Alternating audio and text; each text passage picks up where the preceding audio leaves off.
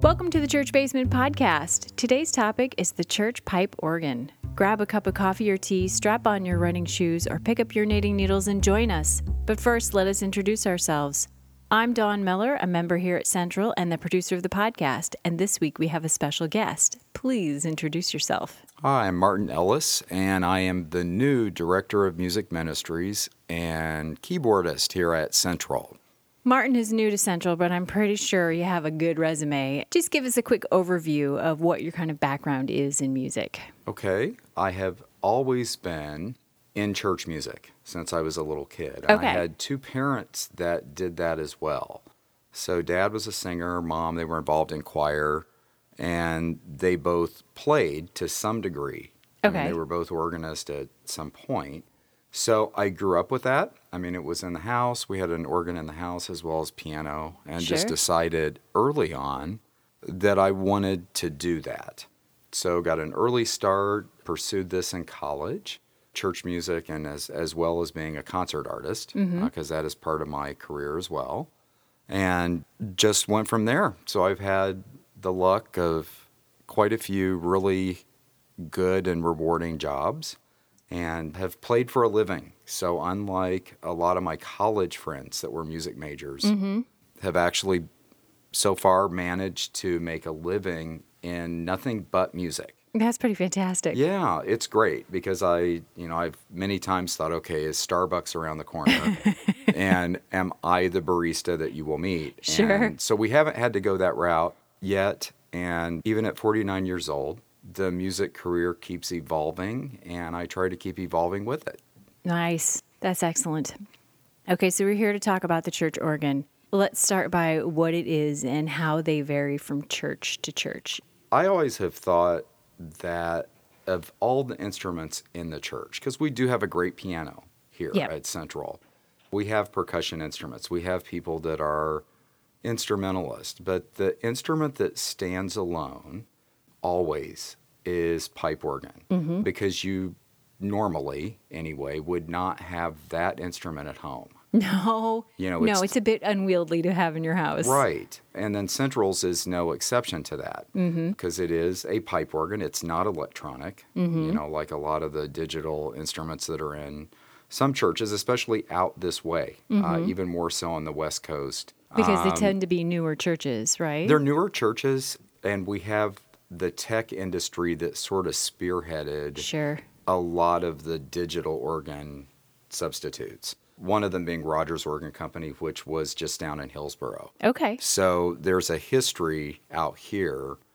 of those kinds of instruments. So when I came here to see that it is still the pipe organ that they put into this building in 1950 was exciting. I thought, oh gosh, they've actually kept this and redone it, and had music people that pushed that along the way as well. And so what makes it interesting for me, it was always meant to take the place of an orchestra. That's the whole idea. Oh, okay. So that one person can create A lot of sound. sound. And from its very beginning, 500 or 600 years ago, that was the idea. It was the only wind instrument that could fill a cathedral. And you could just keep adding to it and putting more pipes on it Okay. to accomplish that goal. So it gained its reputation as a church instrument then, and that's continued. So that's kind of my background, and the reason that it's so interesting to me. The organ here at Central was built by Moeller Pipe Organ Company, and they're based out of Hagerstown, Maryland, so all the way across the country. I can't imagine there are a lot of companies that build these things anymore. There aren't as many now as there used to be. Okay. It used to be a thing, turn of the century in America. It wasn't just church organs. There were organs in theaters, roller rinks. roller rinks, which we have here in Portland, and that still exists over at the Oaks Rink. They were used as an entertainment Well, they were instrument. used in stadiums too, right? Yep. Stadiums, a lot of municipal facilities would have a big pipe organ because, again, this was pre-recording and playback technology. So you had one person who could do the Yep. work of many. You could have one person come in and not have to pay an orchestra. The history of theater organ, for instance, and I'm playing Phantom of the Opera tomorrow. at the Hollywood Oh, Theater. that sounds like And fun. the history of silent movies Sure. was, what kind of instrument can we create that we can pay one person to do this all day long and not have to pay instrumentalists to come in and do the score for the movies? So that's what I'm doing tomorrow. So it's a really interesting history. We had a lot of builders, and they were organ factories at that time that would crank out upwards of 2 complete instruments. 2 or 3 would be done a day. Oh, wow. They're done on an opus list. So if you think of books, music, where you see the word opus, Okay. meaning the sequential Sure, number sure.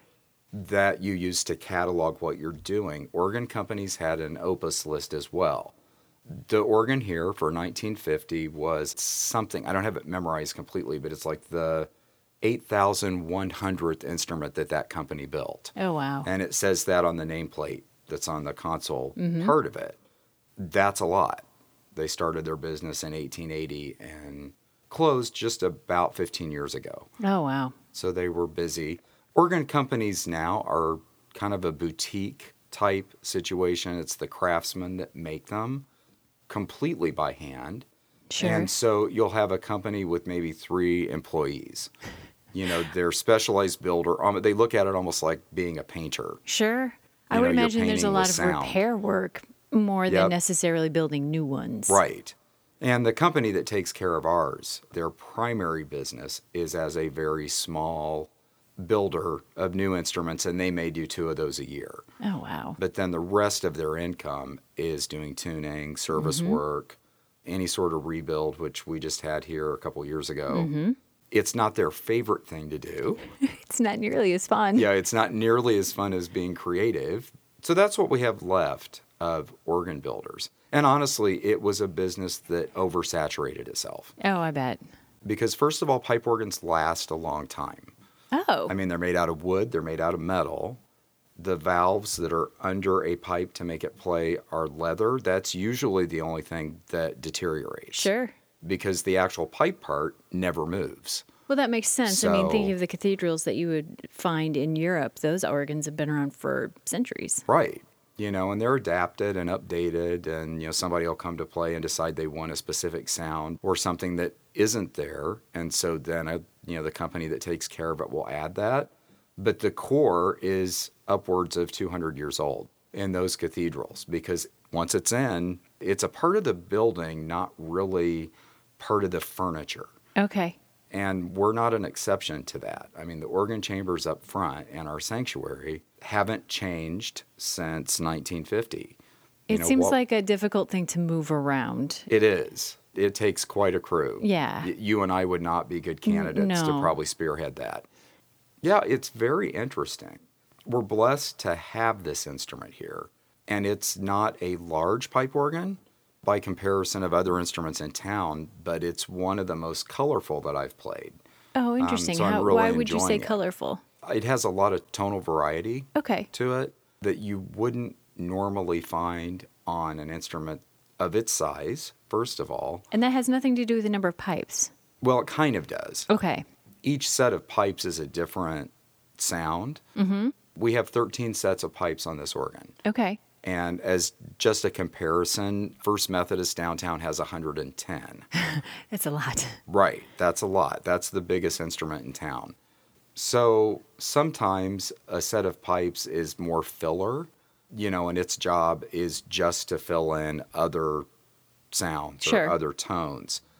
This organ, everything pretty much counts. It will stand independently Oh, interesting. on its own. And yeah, it is interesting. I mean, it's very interesting for me because everything has a purpose. It was exceedingly well designed because its tonal sound is not different than 1950. Oh, interesting. So when you hear it, I mean, my playing style is probably a lot different than what they were doing. Sure.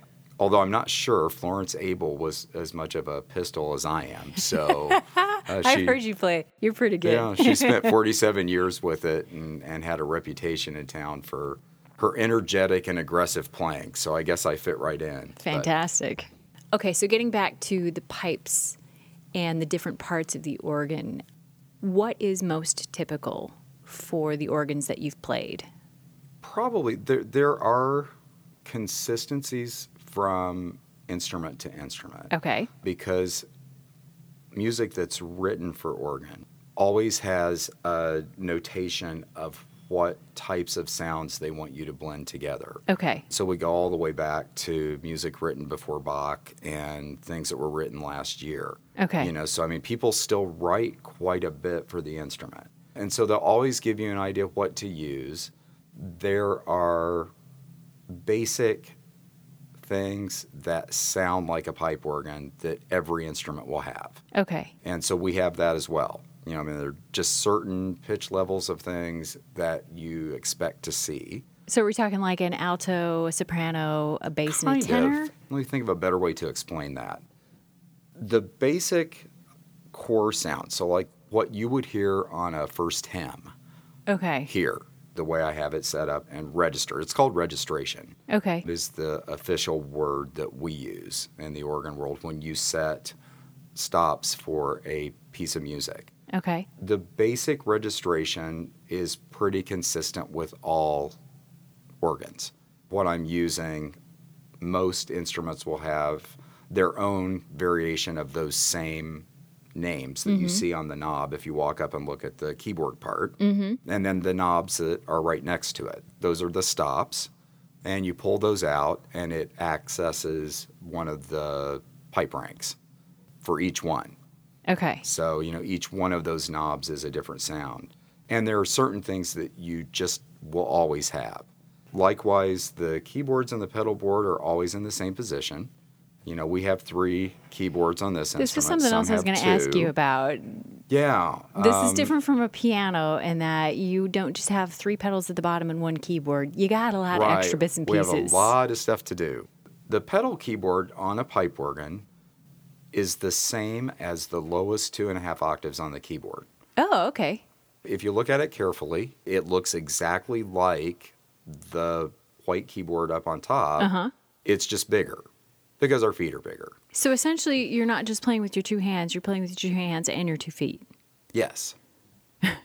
How long does it take you to learn to do that? It is hard. I saw a study at one point, and a couple other organist friends that I have had seen this as well, that the 2 hardest instruments to play and to learn are organ and then harp, believe it or not.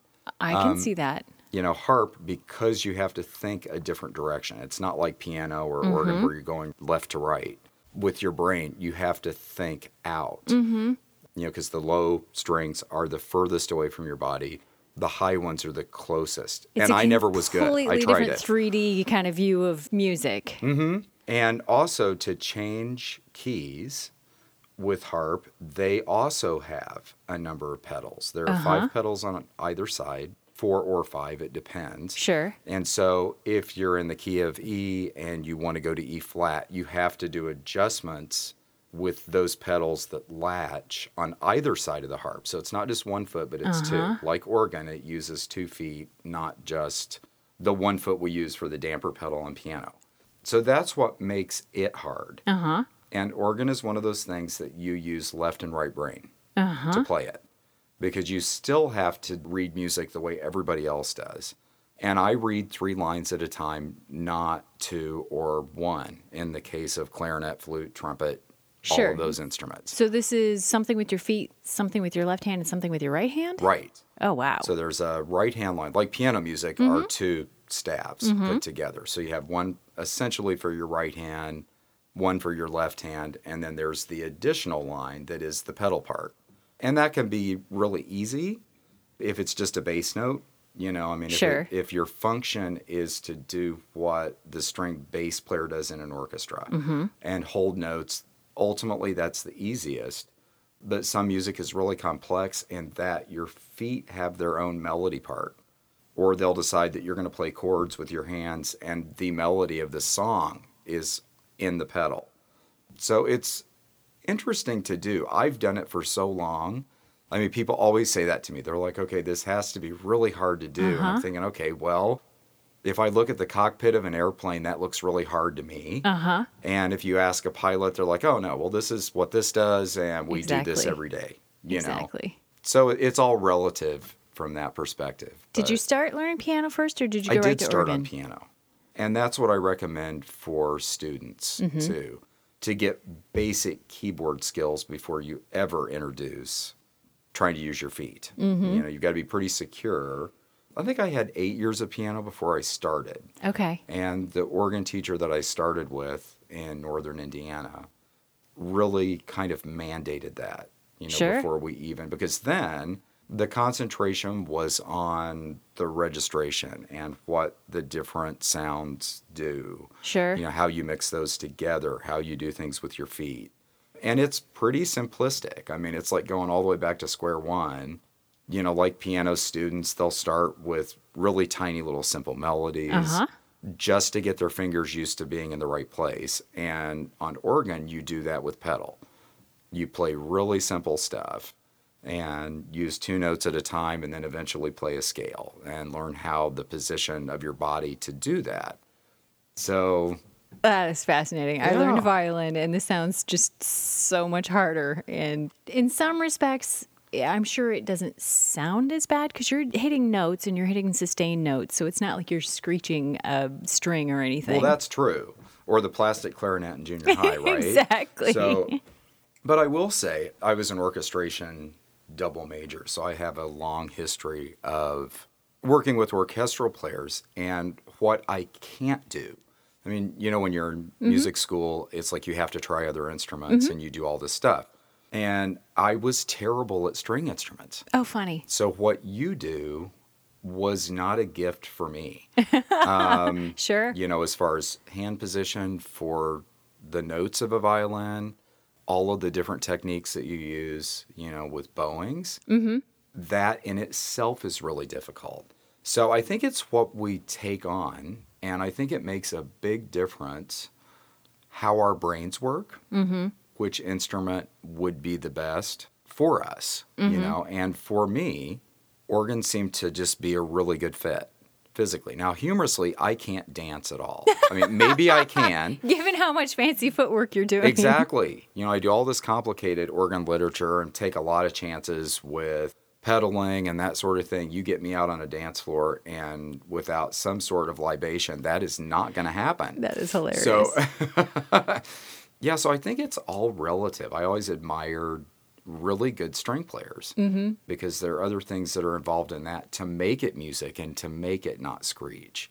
So we all have that. I mean, we have that in common. Absolutely. Yeah. Okay, so what makes organ music different from piano music other than just the basic register? Well, the big thing that separates the two, and it's why some people can never be an organist. Okay. On piano, you have the sustain pedal. So you can hit a key and then take your finger right back off of it, and the sound still continues. On organ, that is not the case. It is on and off. So you physically have to hold the key down for the note to be sustained. As long as it's being held, there's air that goes to whatever pipes you're using, and as soon as you take it away, that's it. It is a cold stop. I never thought about that. And that's really hard for some people. Sure. Students that I've had along the way, some find it very difficult because their brain doesn't want to hold that note down. And so between the two instruments, that is the signature difference, mainly. It also makes it very hard for people that start with just organ, and I've seen this too. They are not good on piano. There's not an understanding. Plus, piano, the harder you push the key down, the more sound you get. The harder the hammer hits the string. You can hit on that organ, it makes no difference. Nope. And so you work to not beat up the keyboards. Part of initial organ technique is to really develop what they call a quiet technique. Well, that's where my you're not next banging, question. You're not beating things up. How do you get a quiet, soft, or a piano sound from piano being the pianissimo? All in the registration. Okay. So, and those are things that you think about too. While you're playing piano, you are thinking about what dynamic do I want to play, how legato and smooth do I want to play or not, and your brain has to accomplish that. On organ, you may be changing those registrations throughout the entire piece in a sequence. So there are preset buttons underneath the keyboards, and that's what those do. So that's the loudness and the softness The that loudness you're and hearing. the softness, the color changes. If you want to go from a trumpet to fluty sounds, Huh. that all has to be done with presets.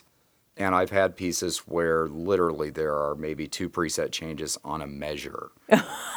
Oh, So man. that becomes part of your choreography. You've now added a level of complexity that I hadn't even thought about in terms Yep. of trying to learn how to play this. That is fascinating. And it makes it fun. My interest in organ was that it could make so many different sounds. That was what attracted me to it. That isn't the case with all people that play it. There are people that want to just kind of set the thing up, and they're all about what technique am I using for the entire piece? What is my articulation that I'm going to use? And they don't do a lot with tonal changes. And I get bored if I do that. Plus, I don't think people that aren't as crazy about organ as I am don't want to just hear the same sound the whole time. There are different ways to look at it, even among those of us that play. There are different motivations. And I think to some degree you would see that in violin. They're very mechanical violinist. And it's all about perfect technique, perfect form, and their expression doesn't change a lot, but they may be perfect. You know, that is the person that will play a concert and never miss a note. But then there are other players that are all about The expression. the tone color, and not as much about what we would call an academic technique. So same thing with organ. It's just you have an instrument that's a lot louder. So if you're going to let them have it with an aggressive organ sound and that never goes away, that's a problem for a lot of listeners. And those are the people that would say, oh, I like piano, I hate organ. Oh, interesting. And there are those out there, I'm sure. you know. So how has the music changed over the years? Because it Oh, can't it's interesting. just be sacred music, right? There's all sorts there's of... concert music. There are pieces for organ and orchestra that have come about. And, you know, like we were saying earlier in the podcast. That would be a very specific venue for organ and Exactly. orchestra. When a lot of the concert halls started to put organs in, and that was, again, part of that big influx of let's put an organ everywhere that happened right around 1900 is when that really kicked into gear. So it went from being just a church instrument to a public thing. The music has evolved with other musical styles, which I think is fun too. So you can sort of get in your head what Bach would sound like. You know, so the music of Bach, it's very notey, it's very regular, it's very metered. There are things written today that use jazz harmonies. The rhythms are all over the place. It requires a lot of sound tonal changes throughout the piece. In fact, the piece that I played a couple weeks ago was a composer that lives in Canada, Denis Bedard, and he's a good friend of mine. He's 63 now and just finished a piece last week. So it's still happening. You know? That totally blows my mind. I think of organs as such an antiquated thing, and that the music is set, and you get your Buxtehude, and you get your Bach, Right. and you get your hymns, and maybe you get that song that comes out at Halloween Right. that everybody seems to know. But beyond that, I love that it's still being Yeah. written for. And I have a lot of new music. That's one of the things I have focused on as a concert artist and also in churches, is to do a lot of living composers. When I worked with the Indianapolis Children's Choir and Youth Chorale back in Indianapolis, it was a big vocal organization, obviously. And we focused on a lot of living writers that were doing new styles, even in the choral medium. And we word those people as well. You know, all of us were published with Hal Leonard Publishing Company and writing new pieces. And to make the point that composers are not crusty, dead people. You know, it didn't stop in 1873. Sure. And so I try to do the same thing with organ music. Just ordered some new stuff a couple weeks ago that looked really interesting. Because it keeps me fresh and hopefully will reach someone Sure. that likes a different style. You know, that's just been a big focus of what I do. So yeah, it's still out there. It's a select group of people. There aren't tons of us that do this. Well, I'm looking forward to hearing all the new stuff that's coming. Yeah, I know. Now you're going to be on me, so I'll have to, you'll come up afterwards. Exactly. And say, oh, that was weird. I like it. And I have a quirky, I mean, if you can't tell, those of you that are hearing me in Church Basement for the first time, I have kind of a weird avant-garde, quirky personality to begin with. So it all just sort of fits. Fantastic. Last question then. Do you have a favorite organ that you have played in the past? Let me think about that. The two claim to fames that I was able to, honestly, it ends up being luck. Mm-hmm. I played at Westminster Abbey. Oh, wow. That was one of them. And that's an instrument with 5 keyboards and a lot of stuff. And it was on a choir tour with a big Presbyterian church that I worked at, right out of college for 10 years. And we went, and one of the things that the tour guide was able to get was an afternoon concert at Westminster Abbey. Wow. And so not only was that exciting, I absolutely loved the instrument. It was quite a bit of fun. I just liked what it had on it. I liked its sound. Was it hard to go, okay, now I have 5 keyboards to try to figure out? Really, or you stick to what you know? know? That church I had 4. Okay. So all week long, one every more, Sunday. Whatever. Yeah, it was one more. That had a couple big trumpets and a couple big honky things up on it anyway. Sure. And an instrument that I played in Chicago, which would be my second favorite, is half theater organ and half classical. Oh. So it's able to do everything. I just did some YouTube videos on that back in the summer when I was out there, and I think it's able to play everything from Belle from Beauty and the Beast to Bach. Wow. Kind of equally. It also has 5 keyboards. I mean, it's in a private estate museum that a guy has built. If you've ever seen Fisher Nut Company, at the bottom of like peanuts and mixed nuts and all that, that's the guy. Okay. He's absolutely rich and has put this thing in his music room. And it's a lot of fun. Just very different. And it's one of those instruments that can play literally everything. I love it. So if you have an idea in your head that you're thinking, I want this sort of sound and I want it to feel this way to the audience, it's an organ that can do that. So those would be the two. That's fantastic. Well, thank you, Martin, for taking the time to help us learn a little more about church pipe organs, and we will definitely have you back on the Church Basement. And thank you to our listeners for joining us today. You can find us on iTunes or Facebook, and we would love to hear from you. Please leave us a review. You can email us at podcast@centralportland.org, and until next time, remember, God loves you no matter what.